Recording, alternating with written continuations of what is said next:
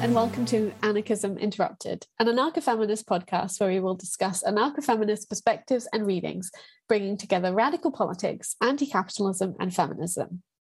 My name is Vicky, and my pronouns are she, they. And my name is Anna Marie, and I fucking hate pronouns. And we are anarcho-feminists. Okay, wow. That was pretty bad. But also, you're cheating by saying anarcho. Oh my God, we're not going to have this fight again. They're both correct. They are. Anyway. But anarcho is better. The infighting on the left. So classic example of leftist discourse, am I right? Anyway, today we are joined by Katie. We will talk about her article on mutual aid called All of the Legwork, None of the Power. Hello, Katie. Hello, I'm Katie. I live in Northumberland. I work as a translator, and I've been doing a lot of mutual aid recently, to the extent that I can't talk about anything else. So I'm here to do that and maybe talk about other things if I'm physically capable of doing that. Good. Setting the expectations for the listener. Very low, and mostly to do with mutual aid. As long as we're all on the same page. Exactly. Yeah. This week's reading is an article in Freedom newspaper. Is that what it's called? Freedom News? Freedom News. About mutual aid. So this is also why we have Katie here. The mutual aid expert, the mutual aid goblin. The mutual aid. We call ourselves two gremlins, so you get to pick. You can be a gremlin or any other creature as long as it's not human. People have called me a hobbit in the past, owing to my stature. So the mutual aid hobbit. I've never called myself that before, but I guess I will from now on. Well, we will. Yeah, we'll call you that. Thank you. That's perfect. An honour. Thank you for that. So I have a summary, like we start all of our episodes with. Do you want to time me, Vicky, and I can try and sum up the reading? Yeah. What amount of time? Give me a minute. Okay, we're being ambitious. Oh no. Immediate regret. Okay, I'll do a minute, and I'll just, because basically we're recording this over Zoom, so we can speak to each other. So I will just hold up a finger. Okay, 3, 2, 1. Oh no, I'm sorry, I'm trying. All of the legwork, none of the power, which is the name of the article, is about some of the roadblocks to setting up and maintaining a mutual aid project. In this case, a community larder in a phone box run by Mutual Aid Alnwick. Alnwick? It covers many key concepts of mutual aid in a succinct and practical way through the experiences of those running the larder. These include that mutual aid is for everyone, that cops should never be involved and suck, that being led by kindness and care is really important, and that not participating in like bureaucracies or being interested in any of those kinds of hierarchies is good, and like just getting things done is important too. And then the article also does talk about corporate counsel and community antagonism to the project.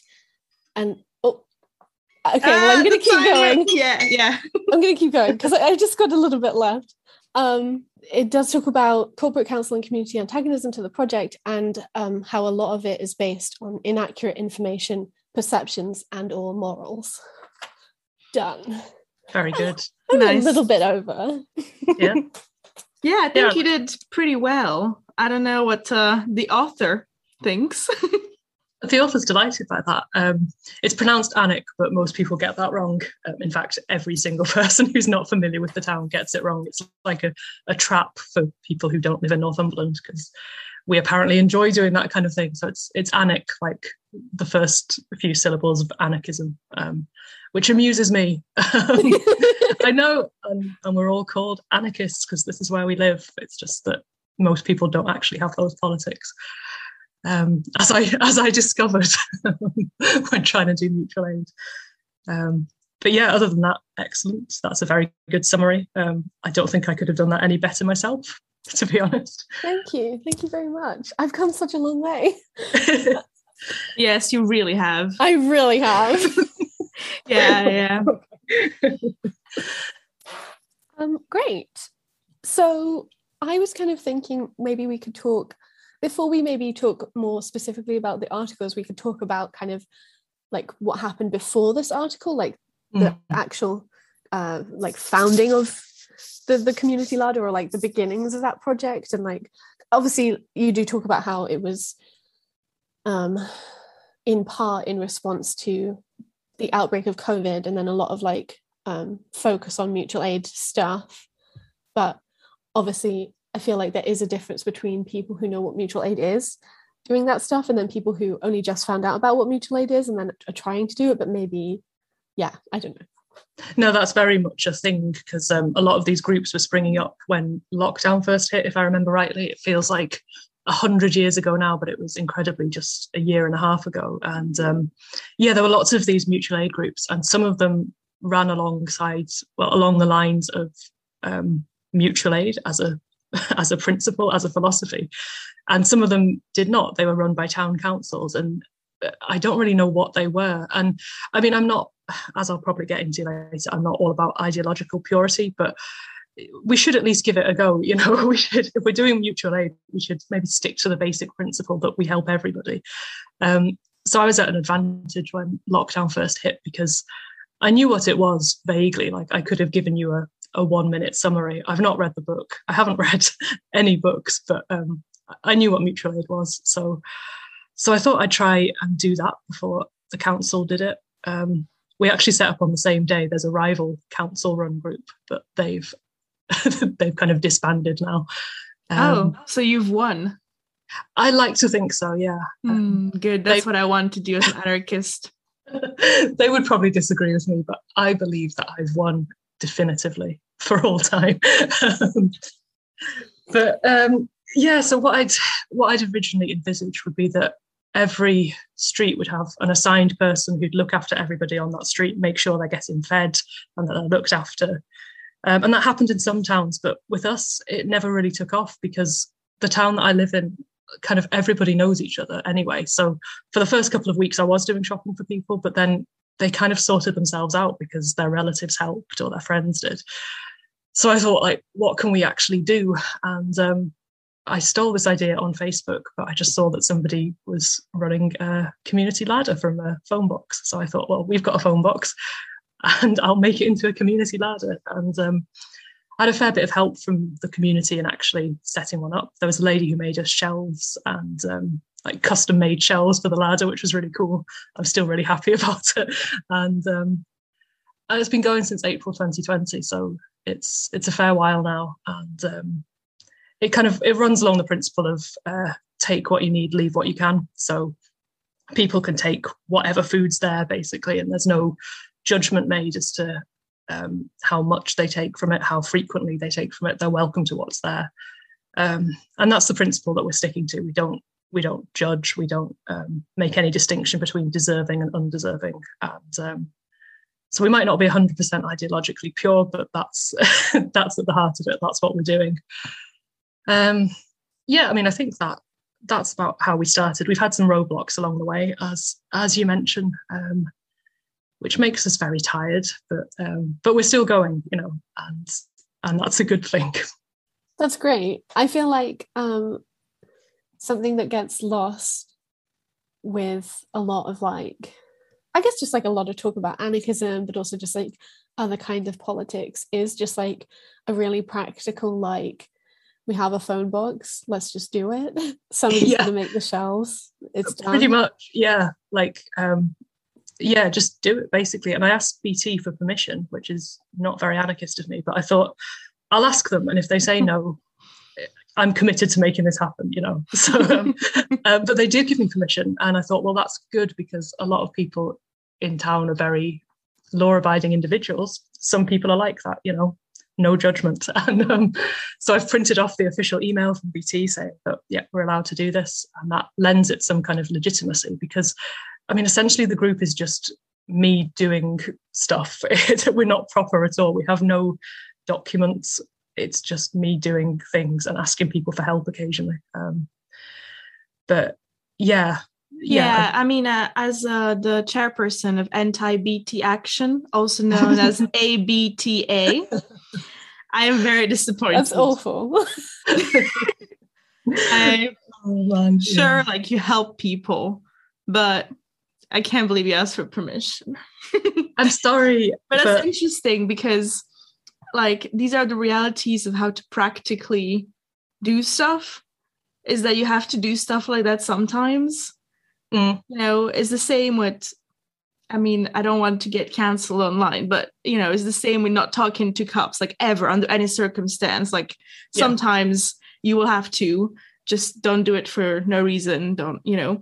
But, like, there are certain circumstances where, like, the reality is, I was going to say primal. It's not the right word, but it's primary.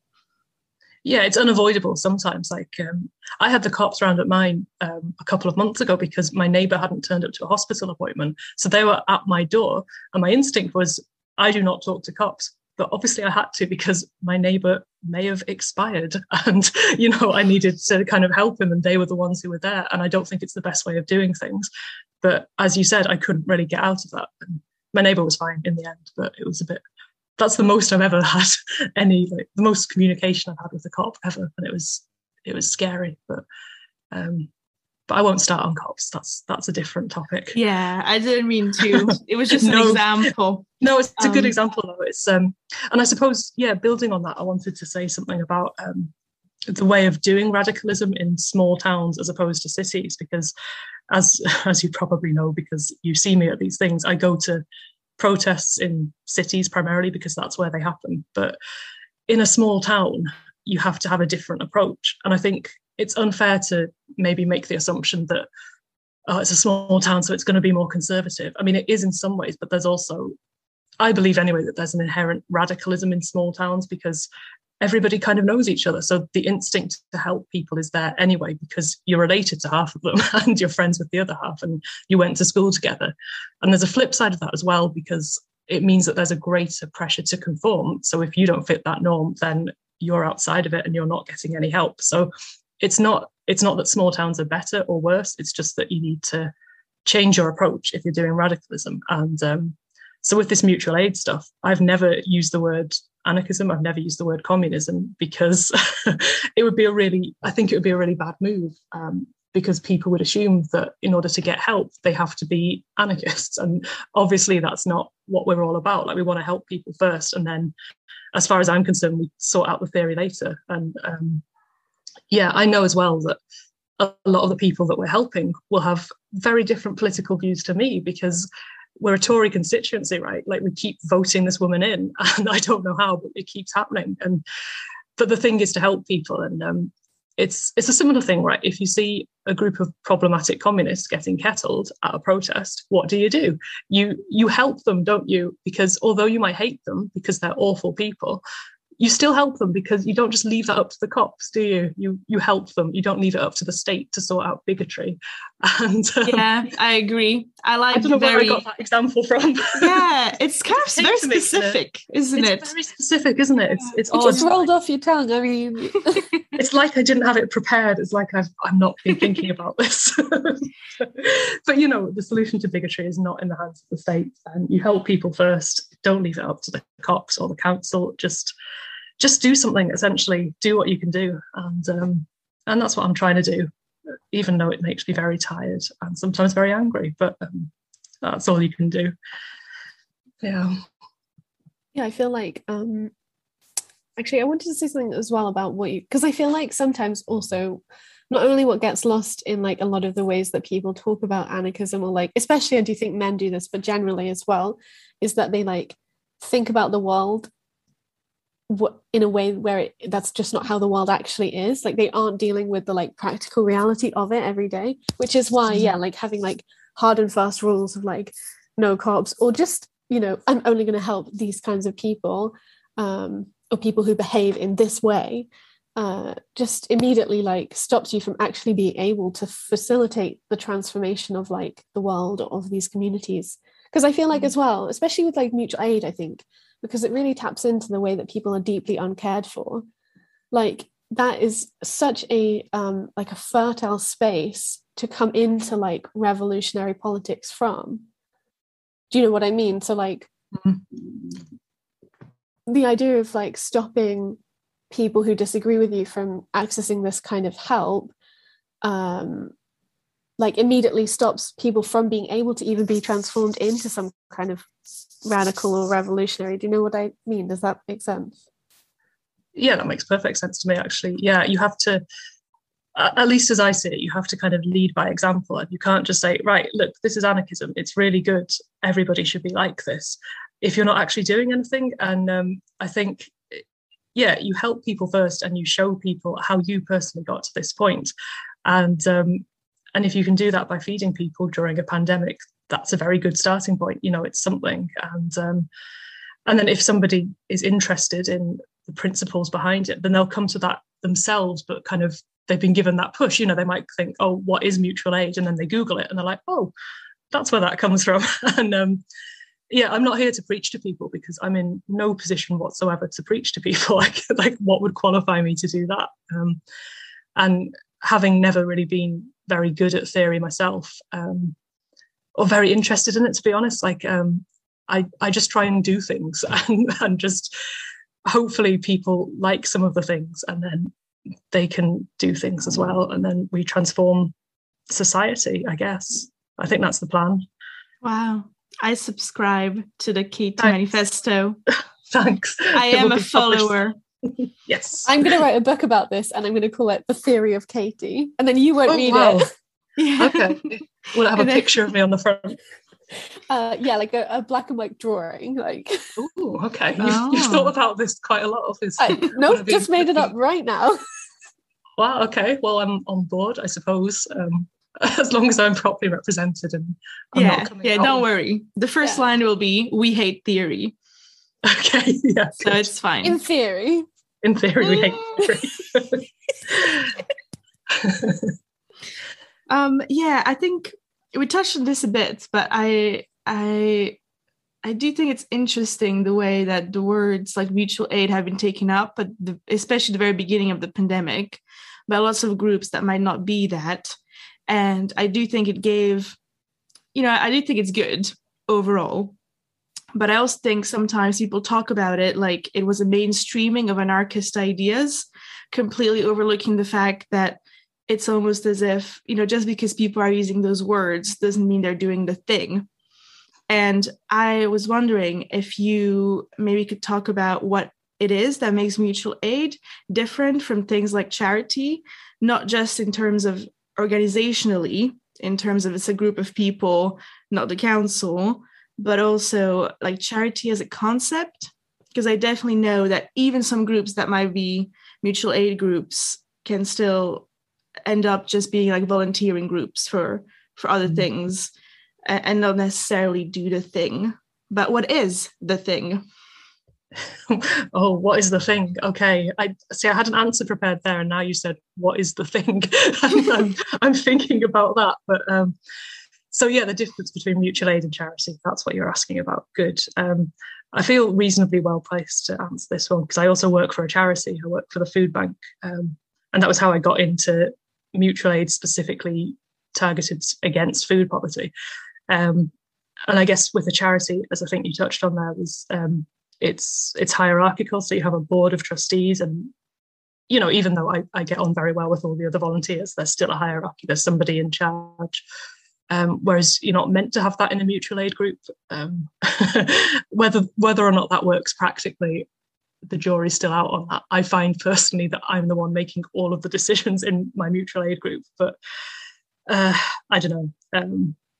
That's how it should work anyway. And with charity, I think another important point to make is that you would you would make a distinction between who deserves this help and who does not deserve it. Whereas mutual aid would start from the principle that everybody deserves it. And especially when you're thinking about something as basic as food, obviously we all need to eat, so, and that's why I think mutual aid works better.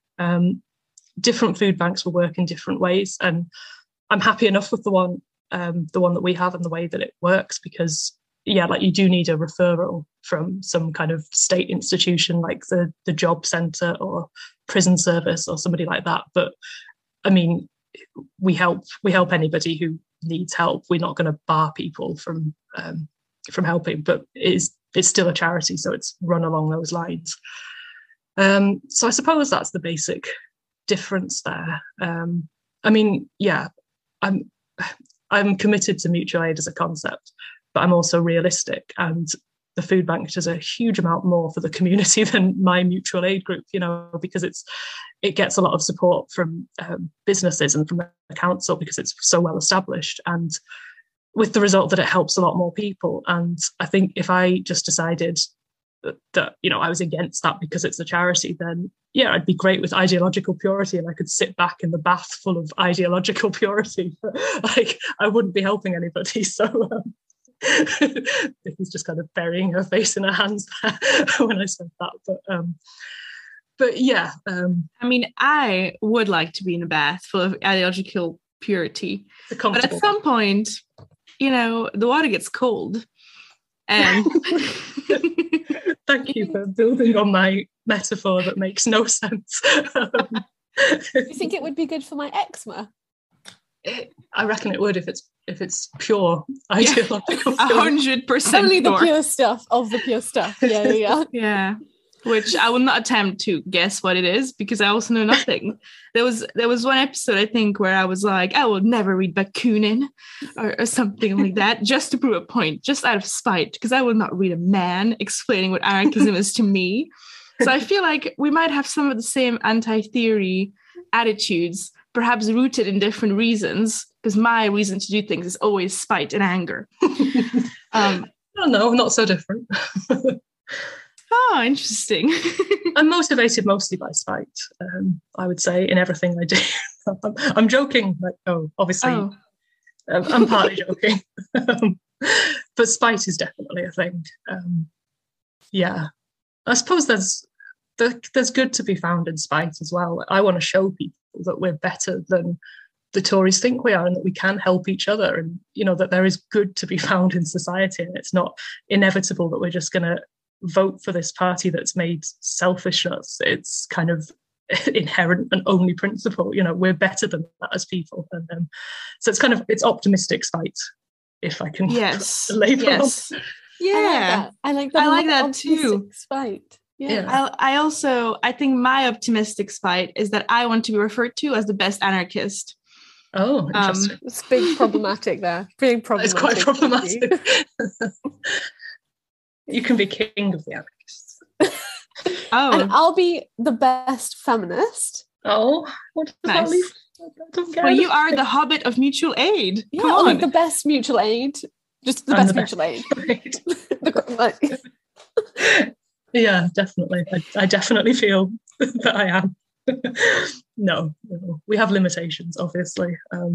Many, many limitations. And I don't know. I mean, I think I complained about this earlier, but it is just me who's making the decision. So I can ask somebody for something specific. I can say, like, we need toiletries this week, and then people do listen. But then if I say, what do you think of this idea? People will just kind of give it a like on Facebook, and that's our decision-making process.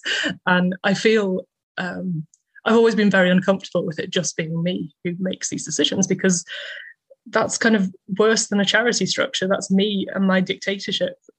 And that's not so good, is it? Like, that's not what we're meant to be doing. But that's a limitation. If there were more people in my town who shared the same principles, I guess it wouldn't be like that. But we have to just deal with what's on our plate, to use a relevant food metaphor.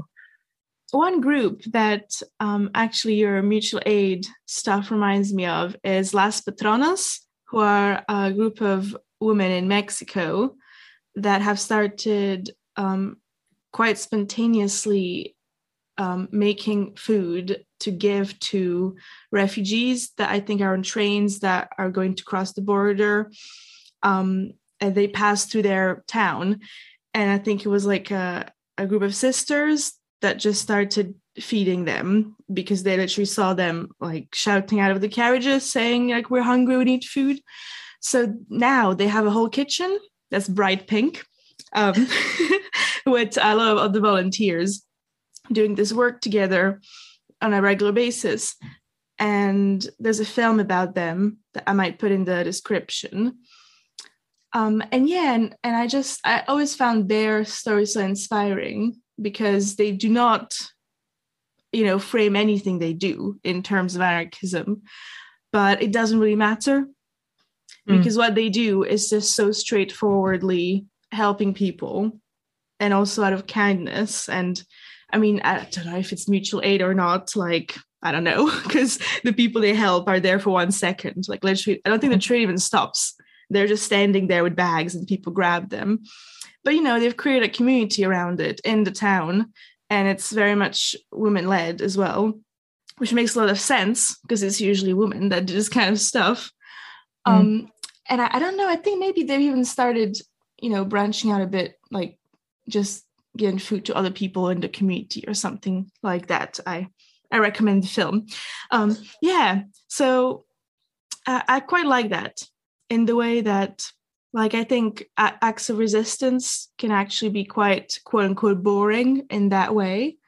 Like the most effective and important ones are not what monarchists want them to be, or even what maybe the mainstream perception of anarchism is, or what protests are. Like I'd much rather take part in what they're doing than go to a march. Like I genuinely see it as being more impactful. And I obviously don't have to compare these things. They can just coexist. But I feel like people put emphasis on one over the other in a way that really isn't fair and is discounting the labor that often women do in that kind of particular way. Who'd have thought? What a strange thing to happen. Doesn't sound familiar at all, but no, I agree with what you're saying there. And I think a lot of activism is heavily situational. Like I never anticipated that I'd be talking about phone boxes for the last year and a half. If it hadn't been for the pandemic, I don't know what I'd have done. I'd have done something else, wouldn't I? But the example you mentioned there is heavily situational. And even with protests, I find that the best ones they tend to be fairly spontaneous. Like the BLM ones last year, the first one that we had in Newcastle was fantastic because people just came out on the streets. And then by the time of the third one, it was the usual suspects who were organising it, and they were white people generally, and it just kind of petered out. So yeah, I think a lot of it is situational, and I think you're completely right to say that the labour of women does get discounted, doesn't it?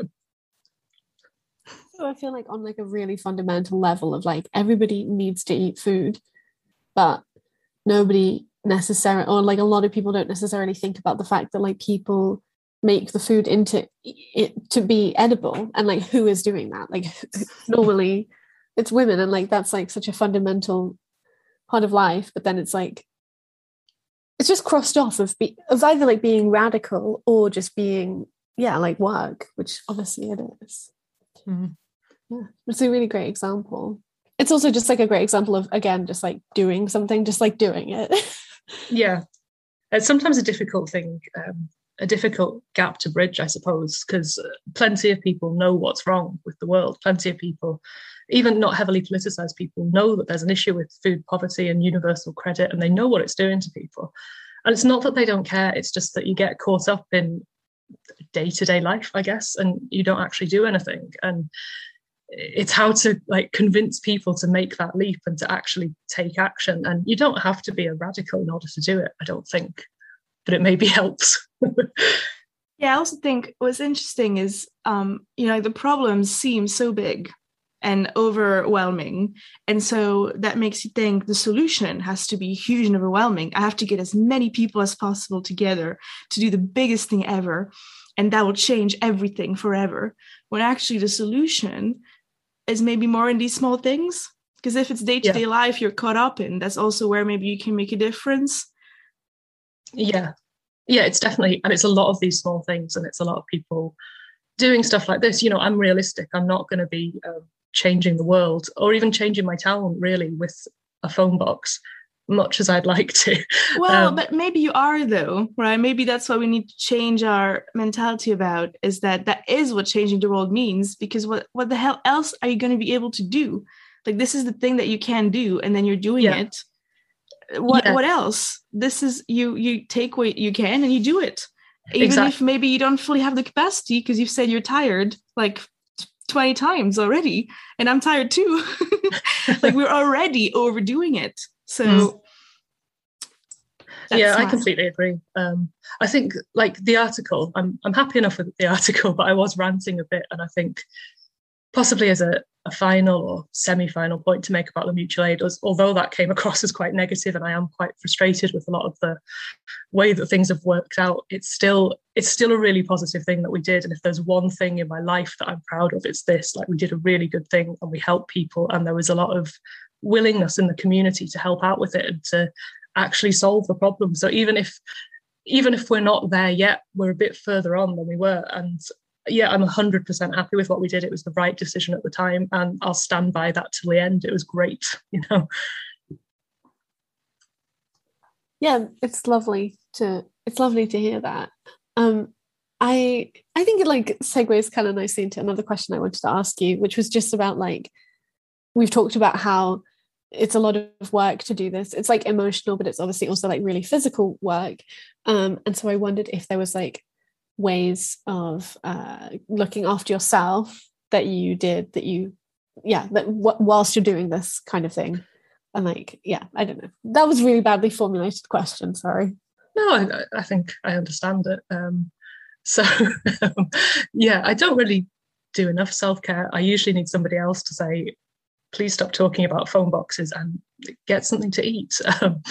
And that can be a bit difficult. I think taking time away from the internet, it can be very helpful, and just going to the forest and enjoying the silence. Like, there's a bit like a hobbit. Like a hobbit. Sorry. It's true. My secret past is revealed. But there was a bit that I specifically mentioned in the article. I'm trying to find it now. But it was about Sweetgate. So a load of people got annoyed because some kids were taking sweets from the larder. And that really, it got to me, because I was thinking, how can you begrudge some kids some sweets? And they're allowed to take the sweets anyway. Like, what's up with you? And why are you advocating police violence against these kids? And so I had to go to the forest. And I took up hiking as well. I've been doing a lot of that this year. I was going every weekend at some point. So I do self-care. I'm also on a lot of beta blockers, but I'm basically fine. I think that serves as a reminder that I and probably several others need to do a bit more self-care. But also, like, understanding that you don't hold all the power in this situation, and actually you don't hold much power. And I guess I was aware of that already, because why would I be involved in politics otherwise, but with the council could close us down at some point, and I'm realistic about that, and they would probably do it under some health and safety pretext. And at the moment, I think they're just letting us get on with it, but there might come a day when they close us down. And remaining realistic about that, and remaining realistic about the fact that there's only so many arguments I can make, and this might just be a temporary thing. But going back to that thing of, we helped people and it was a good thing, whether or not it was temporary, it was still a good thing that we did there, and we can go on and do something else. I feel like I'm going to speak to like the fourth wall now, but like, if anybody's listening to this podcast, then this is maybe a reminder of like checking in with yourself and figuring out if you need to look after yourself today or any day, especially if you're engaged in stuff like this. Yes. Could we brainstorm some self-care ideas? Just asking for a friend. Go to the forest. Because obviously, I mean, we are interviewing our magnificent mutual aid hobbit, but we could turn that question towards ourselves. I'm not sure I want to, but we could. Yeah, I mean, I think it's also easier to like come up with a list of things to do that is good for self-care than actually like doing the list. But I think that's a good idea. We can definitely talk about it. I mean, I do also think it's like really highly personal, like for each person, because we're all in such different contexts, and we also have like different capacities and different, like, I guess, just like comfort levels and access to various things. What do you do? Me? Yeah. Aha! The question asker becomes the question askee. The tables have tabled. Well, I guess for me, sometimes it's about like, sometimes I just need to go and lie down and be like, it's okay. I don't have to stand up. I don't have to sit up. I can just lie down right now and that's fine. I feel like I also really struggle to be like present in my body, and I experience like a lot of pain and fatigue day to day. So that's something that, like, for me, caring for myself means like coming back into myself and being like, okay, well, right now I feel this and I can do something about it, so I'm going to. Or right now I feel like this and I can't do something about it, but I can be nice to myself and not beat myself up for feeling this or for whatever, not being able to go somewhere. So I guess I do those things. I also do like try to cultivate things that give me a lot of joy. So that's where like a lot of my crafting stuff comes in, and reading books as well. I find like escaping to be a form of care for me, I guess. There are also some really key things as well for me. Like I'm not very good at like physically taking care of my body. So sometimes I just need to check in and be like, I need to eat something. It doesn't have to be a meal. It doesn't have to be like, in quotation marks, nutritious. It just needs to be something. And so I do that. And that way I don't, not eat for long periods of time.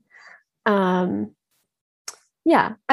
guess it's just also like maybe less about the specific things I do and about just like having an approach to myself where I'm on my side. Like, it's not my mind versus my body. It's me altogether trying to figure this out, trying to live life in a way that is as full as joy as it can be, whilst also not being completely away from the actual reality of me and my like disabled body.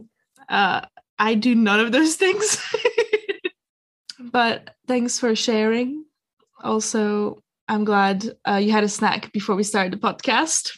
Great putting into practice of what you just said there. Well, I feel like I probably should add something from my side, given I opened the discussion up. Oh. Wait, I do want to say something about you, though, is that I think it's also about like giving yourself, like, I feel like you often are really hypercritical of yourself, even though you do actually do things that are like supportive to yourself. And it's about like reframing some of those things. Because like, when you like write a song or you play the guitar or like you do something that gives you joy, which you do. Like, I know that sometimes, obviously, life is really hard, like I'm not saying, but you do have things that you do that give you joy and you do try to make time for them. And, that's like a form of looking after yourself, or at least like looking out for yourself. And yeah. Okay. This turned into a therapy session. That's fine. So how does that make me feel? Makes me feel seen. I do that. I do. I don't frame it in that way. And I guess maybe it's similar to you framing maybe the escapism to some of the books as a form of looking after yourself, because I might frame some of the things I do to distract myself as not dealing with the problem, but actually it is. I need to take a break. And I think that would be my biggest point on the self-care thing, is that you can just leave. Like, I am somebody that doesn't let things go very easily and just cling on like a little flea or something. But it's okay to let things go, because the responsibility of the entire world malfunctioning is not on you. And it's hard to do it, but like, that's something that I think is helpful to keep in mind, because you cannot be effectively and like sustainably fighting for a better world if that is literally all you think about every second of the day and every activity is explicitly centered around it, because the world is built to exhaust you anyway. So if you're constantly fighting against it, that's another layer. And, that's why I'm okay with buying pumpkin spice lattes sometimes. I'm not proud of it, but if it brings me joy, hell, why not? please unmute yourself so the listeners know you are laughing. Not just sitting there in silence for the laughing. Shaking our heads. I bought 3 dresses last week because I wanted 3 dresses and I felt like a very bad communist, but also I'm wearing one of them right now and it's great, and I do quite like dresses. That's valid too. Nice. Yeah. Definitely. And I feel like this is also something men do, where like they will look down on those things. I mean, they will look down on femininity and anything that also women like in other ways. It's also even just that, like, these people who talk about it, they're often always hypocrites. I mean, you know, they do, you know, I don't know, buy things to make themselves feel happier, but they just don't like actually see it. Like I did want to ask about the names of the phone boxes, because I heard, not that I've read the articles, but I heard that they have, or whatever, that they have fun names, and I just wanted to hear about them. Yeah, well, I don't know how fun this is to anybody else but me, but I call them Peter and Emma, and Peter's gone now. Peter was taken away by BT, but Emma's still there. The names were inspired a wee bit by Theory, because, you know, I say bad things about Theory all the time, but I am aware that it exists. So Peter and Emma was what they were called, and only Emma is still with us, which is great for feminism, but not so great in terms of maintaining a phone box. Yeah, BT are actually like really big comrades of anarcho-feminism, which is why they left the Emma box. Also, yeah, that's probably it. Yeah, I was gonna say that I think we wanted to talk about your beginnings, Katie, as you know, your radical ideas, your radical identity as a radical person / hobbit, and kind of that journey. Because in our first episode, we kind of go through how we came around to identifying as anarcho-feminists. So maybe you have a similar story in terms of your identity. Maybe I do. Yeah, maybe. Well, I was born a baby, and then I grew into an adult. You were born one? That's really weird. I was physically born as a baby. But I wasn't a communist right away. That was the thing, because I didn't have the capacity to, even though I'm not a fan of Theory, I'm still very focused on food and combating food poverty, but in a rather more self-centered way, because I was a baby. Okay, maybe we'll cut this bit because this is just the product of my anxiety. No, I won't. No, we won't. Okay. Well, to answer your question in a more relevant way, we discussed this a bit earlier, and I used the words Marxist-Leninist, and I nearly regretted it because you looked a bit like you were going to walk down and like stab me a bit. But we'll maybe we'll do the judgment after the explanation, right? So I was 13. This was a long time ago, and I'd just got into communism, and I'd basically just looked up the dictionary definition of what a communist was, and I thought, oh, well, that's me. I already think these things. So my area of interest at the time was the Cuban Revolution, and never completely uncritically. And I'm still interested in it, and I still I've been to Cuba, and I've never not criticized it, but it was like nothing I'd ever heard of before. So it was transformative. And for me, the only way to be a communist, in my mind, was to be a Marxist-Leninist, because I knew a couple of Stalinists and they were awful and I didn't want to be them. But as far as I knew at that point, yeah, I was a Marxist-Leninist. And then I tried to be a Marxist-Leninist, and I would go to these meetings, and I would still be a child, technically. And the experience of going to these meetings, I would be lectured by men in their 60s about how I couldn't participate until I'd read a particular book. So I would go away and I'd read the book, and then the next week I'd come back and it would be a different book. And, you know, this would go on for a while. And I just thought, well, how many books do I have to read before they take me seriously? And there was an element of creepiness in this as well. Like, I think I realized probably too late that for a lot of these men, the end goal of going to these meetings was to feel like they'd won something, they'd won a debate, and it was a hobby for them.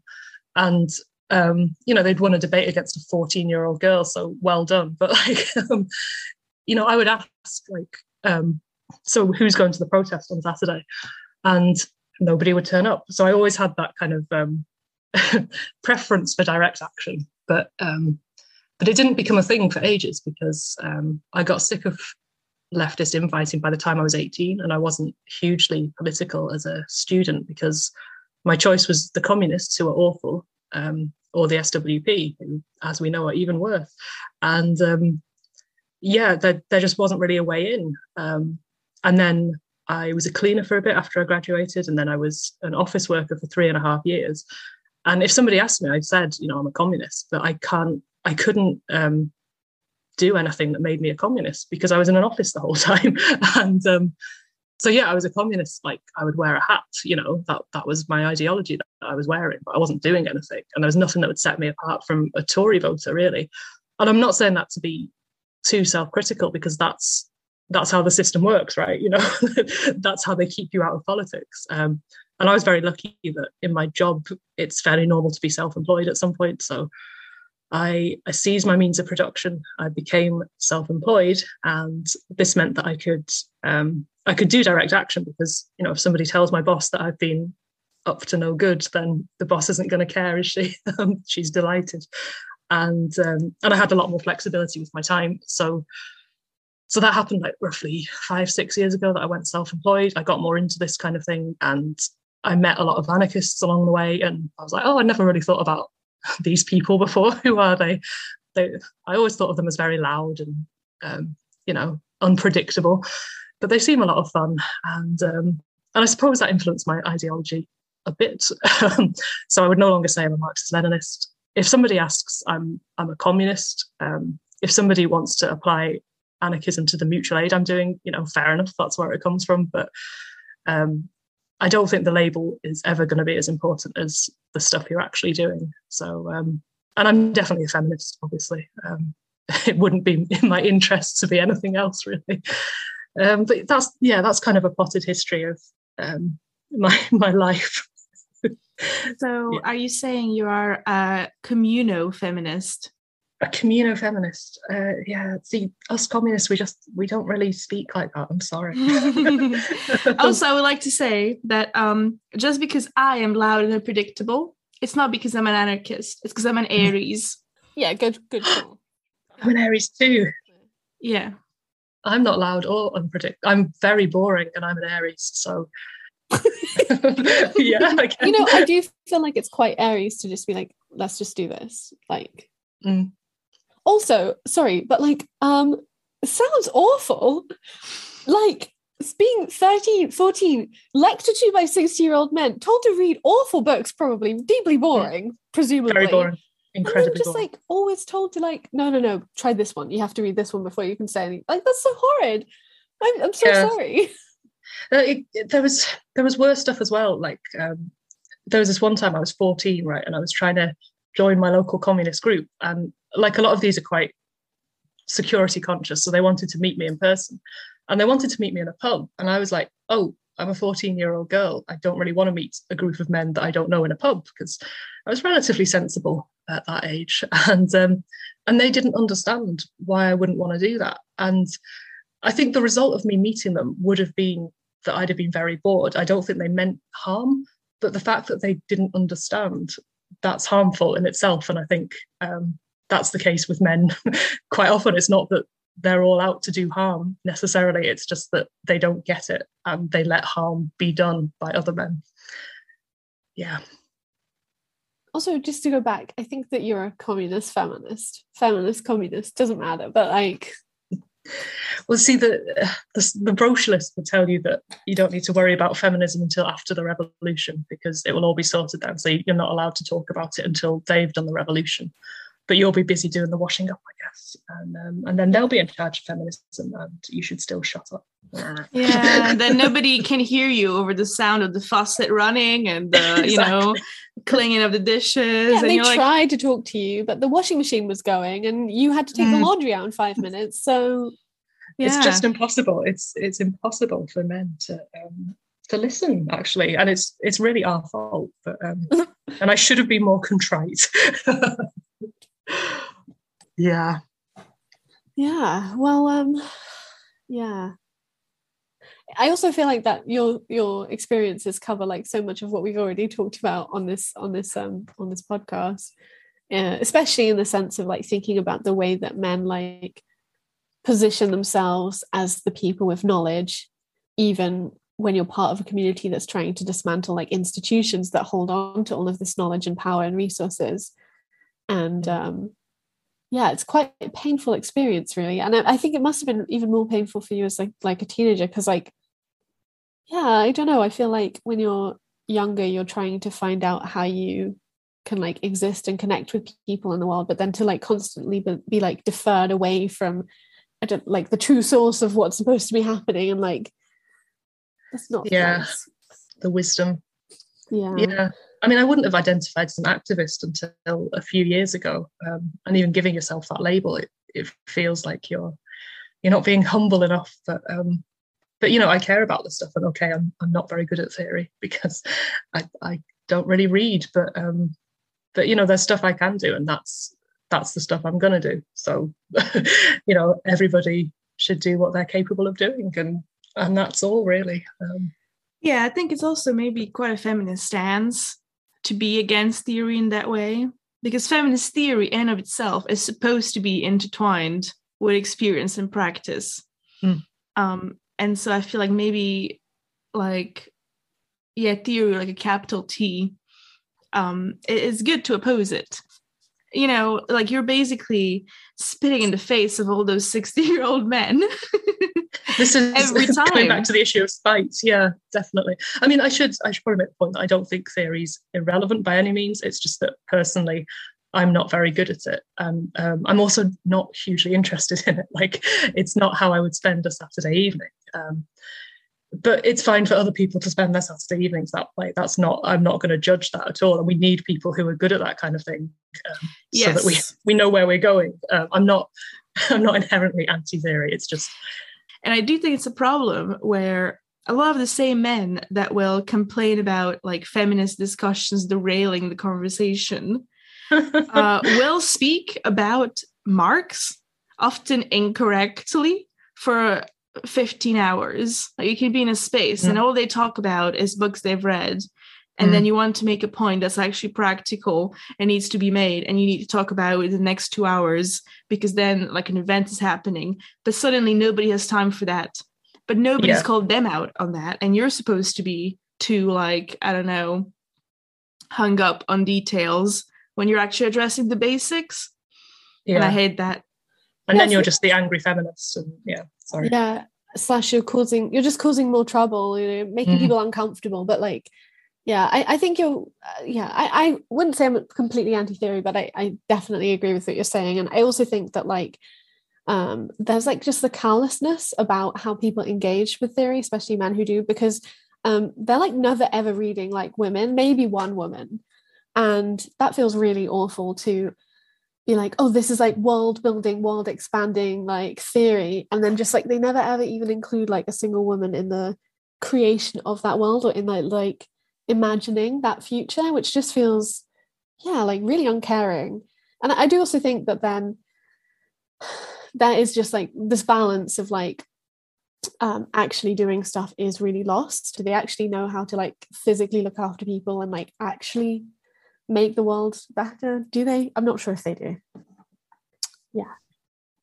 Do you feel like men have changed since you were younger, and like how they treat you or anything, or has it stayed the same? It stayed the same. There's a fair amount that I might have to say about men on the left. I mean, it might even be a rant, heaven forbid, but it might turn into a rant. But I'll try and go somewhere with it. So I guess I'm going to be talking about men and women, and when I talk about men and women, I mean everybody who identifies as such. Just to add a disclaimer, I'm trying to be better as a cishet woman, being very much anti-TERF in case I'm mistaken for one. So as an activist and as a woman, you're fighting the one battle as an activist, and that's the battle about how you take back power from those who hold it. How do you reclaim it, and how do you use it for your own benefit and the benefit of marginalized groups, you know? And as many activists will be well aware, many radicals will be aware that petitions and lobbying are only ever going to do so much, and it's direct action that makes the change, and it makes it quickly. But then as a woman, you're facing this battle within a battle, and essentially it's the same thing, because you're fighting men who are supposed to be on the same side as you just to be heard. And I think the thought processes are basically the same. It's like, oh, why aren't those people in power hearing me? Was I too polite? Was I too direct? Well, I can be a lot less polite and I can be a lot more direct, and they're still not listening. And maybe it's because they don't want to listen, because they want to hold on to the power that they have. So it's the same thing. And I think I and many others have encountered situations where groups will hold meetings and the only people to speak throughout these meetings are men, or even the only people to attend are men. And there isn't much thought given to like why this problem actually exists, or even to classifying it as a problem. And, you know, men assuming that women are just not as radical as they are inherently, or that women just don't have the time to participate. And it's a very surface level analysis. And it's hugely frustrating to me when it comes from men who've got a much higher level of education than me, because it's not that complicated, really. You know, a lot of them will understand concepts on paper, like the unequal distribution of housework, but they refuse to join the dots and understand that that will mean that women might have less time to come to meetings, and they don't make any adjustments that would allow women to participate accordingly. And it's a battle within a battle that I think is, in a lot of ways, it's harder, it's more personal, and above all, it's more hurtful, because it's a battle with people who are meant to be on your side. And it's, you know, you can go and picket a landlord or protest an arms dealer, but it's about sitting down with a male comrade and like saying to him, look, you're wrong about this thing and it affects us, and would you listen? And if they don't seem willing to hear it in the first place, then where do you go with it? And a lot of the solutions that I've seen from them are what I would describe as tokenistic. So it's pushing women to take public facing roles in an activist group, but it's not doing anything that would allow us to actually have power in the group, like participate in meetings, for example.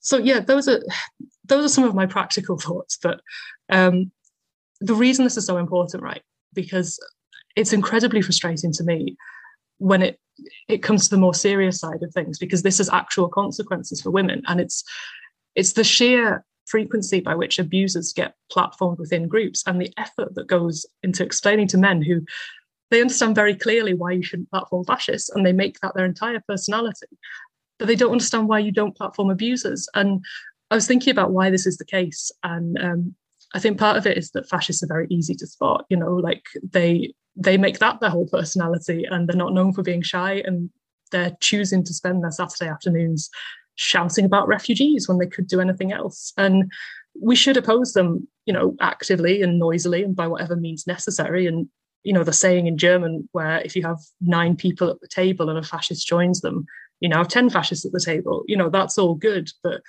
when it comes to abusers, I think that part of it is that self-professed male feminists would have to confront their own behaviour towards women in the past, even if that was just thin end of the wedge stuff, and even if it was, you know, just on the borderline. But yeah, and I think there's an unwillingness to do that, because abusers aren't going to self-identify in the same way as fascists, because to do so would mean that they couldn't continue their behaviour. And when I'm in the more sympathetic mood, which is rarely at this age, I'll try and remember that everybody has stuff that they overlook, and the system that we're in actually encourages us to overlook stuff, because that's divide and rule, isn't it? But where I lose patience completely is with willful ignorance, and when it's men who've got no hesitation in lecturing you about the more abstract points of politics, and who take up all the space in any given meeting, and then you raise a practical issue that affects you personally, and they just look down at their shoes, and it's on you to sort out their mess.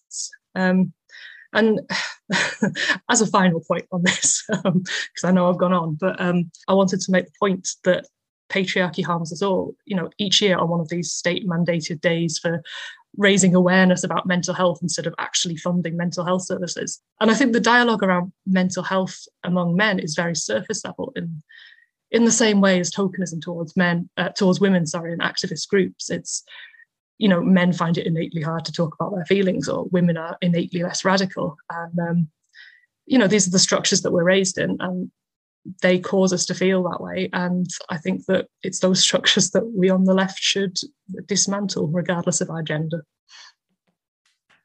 Yes. Lots of nodding from us whilst that was happening. Wise nodding. Good. It's good that I can see you because, I wouldn't have known how that was going down otherwise.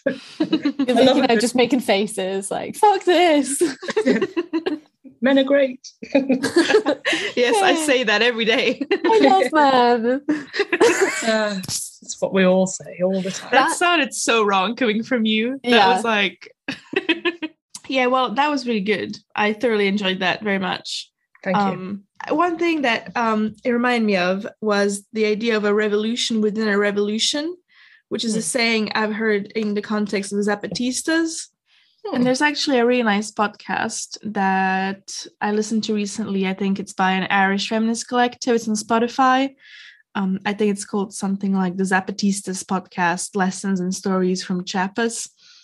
And I listened to an episode about the women's struggle specifically.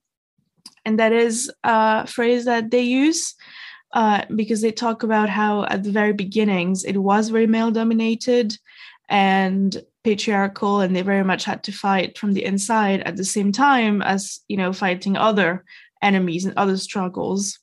And it seems to be this universal thing that actually women have in struggle. Because then you use the words a battle within the battle as well. Like, I feel like that encompasses it really well. And I actually think a revolution within a revolution is also the name of a book about the Cuban Revolution. So everywhere. So the way we usually end our episodes is that we ask about a good thing that's happened to us this week. So we end on a positive, wholesome note. And if you are okay to partake, I will direct that question to you, our guest, our visitor in the Gremlin Cave. Well, I thought about this, and it's a good thing that's going to happen tomorrow. I'm going to Birmingham, which isn't good in itself at all, but I'm getting up at 5:30. Sorry to Birmingham. Huge dunk on Birmingham. I grew up quite close to Birmingham, so I feel that I can be just incredibly prejudiced about it. The reason I'm going to Birmingham is because I'm participating in a Women in Organising training session held by my tenants union, Acorn. And I've not really been to anything like that before, and I'm optimistic. And I think tenants unions are something that's quite new to me. I don't think they were widespread when I was younger, and they definitely need to be. So join your local tenants union, and I'll report back on how all of that went in Birmingham. That sounds great. I think that this week my good thing is that, well, I'm extremely stressed, but I made these 2 mushrooms this week, so I'm going to show you, but then I'll describe them and I'm learning how to needle felt, so they're not great. Thank you. Ooh. So yeah, they're made out of wool, and needle felting is where you just take a bunch of wool and then you literally just stab it with a needle like multiple times, and it like constricts it to make like more of a firm material. And so yeah, these are 2 mushrooms. They're actually for 2 of my friends, but I'm telling you about them because like this is going to come out way after I've given them, so it's all fine. And yeah, so they're like, one of them is like a red mushroom with like white dots on top, like those, the classic toadstool, like fairy toadstool mushrooms. And then the other one is orange, and then it has like a red center, and it also has some dots on top because I searched orange mushroom and this one came up. I don't know what it's called. Yeah, so that's nice. Ooh. I feel like all of my answers are just so random. Like this week I learned how to tie cords. This week I learned how to eat an apricot with a knitting needle. This week you needle stabbed some mushrooms. Exactly. Your turn, Vicky. Oh fuck. I guess the most obvious answer that comes to mind is that I did a performance last week, which was my spoken word / poetry reading / writing reading debut. And it was the first time I read something in that way. It was actually an event only for women and non-binary people, which was great. My preferred kind of event, despite obviously some issues with the spaces too, and the way they're defined and the words. But I had a very nice time. And also, I mean, like, it was an open mic, so it was quite a lot of people that came up and read things, and some of them I literally like cried. It was also actually centered around the theme of survivorship, because it came out of a bunch of creative writing workshops that were for survivors. And so it was very intense, but in a good way, you know, in a sharing. And I also knew it was going to be because of the theme, so I could be prepared. But it was intense in the sharing of authentic experiences kind of way. And also everybody thought it was funny. Nice. Also, you read a poem about mushrooms too. So I did. We're so connected. I will almost like we live together and are the same person. We are just one body with like the, you know, like the dog in the, I don't know much about mythology. There's a dog with three heads. Cerberus? Like he guards like the gates of hell or whatever? Sure. That's us. The vibes are scarily similar. Are they? Great. Thank you so much for being here, Katie. It was a pleasure. I was honoured to be your first guest. Honoured and surprised, but mostly honoured. When we came up with the idea, we were like, yeah, it's going to be good. Katie's cool. Well, I hope you're not too disappointed now then. It was good. I've never been cool. I accepted that at an early age, roughly the time that I became a communist. In fact, it was exactly the same day. It was, in fact, the exact same moment. I'm not going to be cool, but I am going to be a communist. And someday somebody will think that's cool. Yeah, it is cool. I'm saying it's cool. Thank you. If you have any things you'd like us to read, you can email, or you have comments about what we said in this episode, you can email us at our email, which is anarchisminterrupted@protonmail.com. You can also find us on social media at AnarchaFemPod Twitter, and you can find the transcripts from this episode on anarchisminterrupted.wordpress.com. And thanks so much to the people who helped with the transcript this week. I really appreciate it. Bye. Thanks for listening. Bye. Thank you. Bye.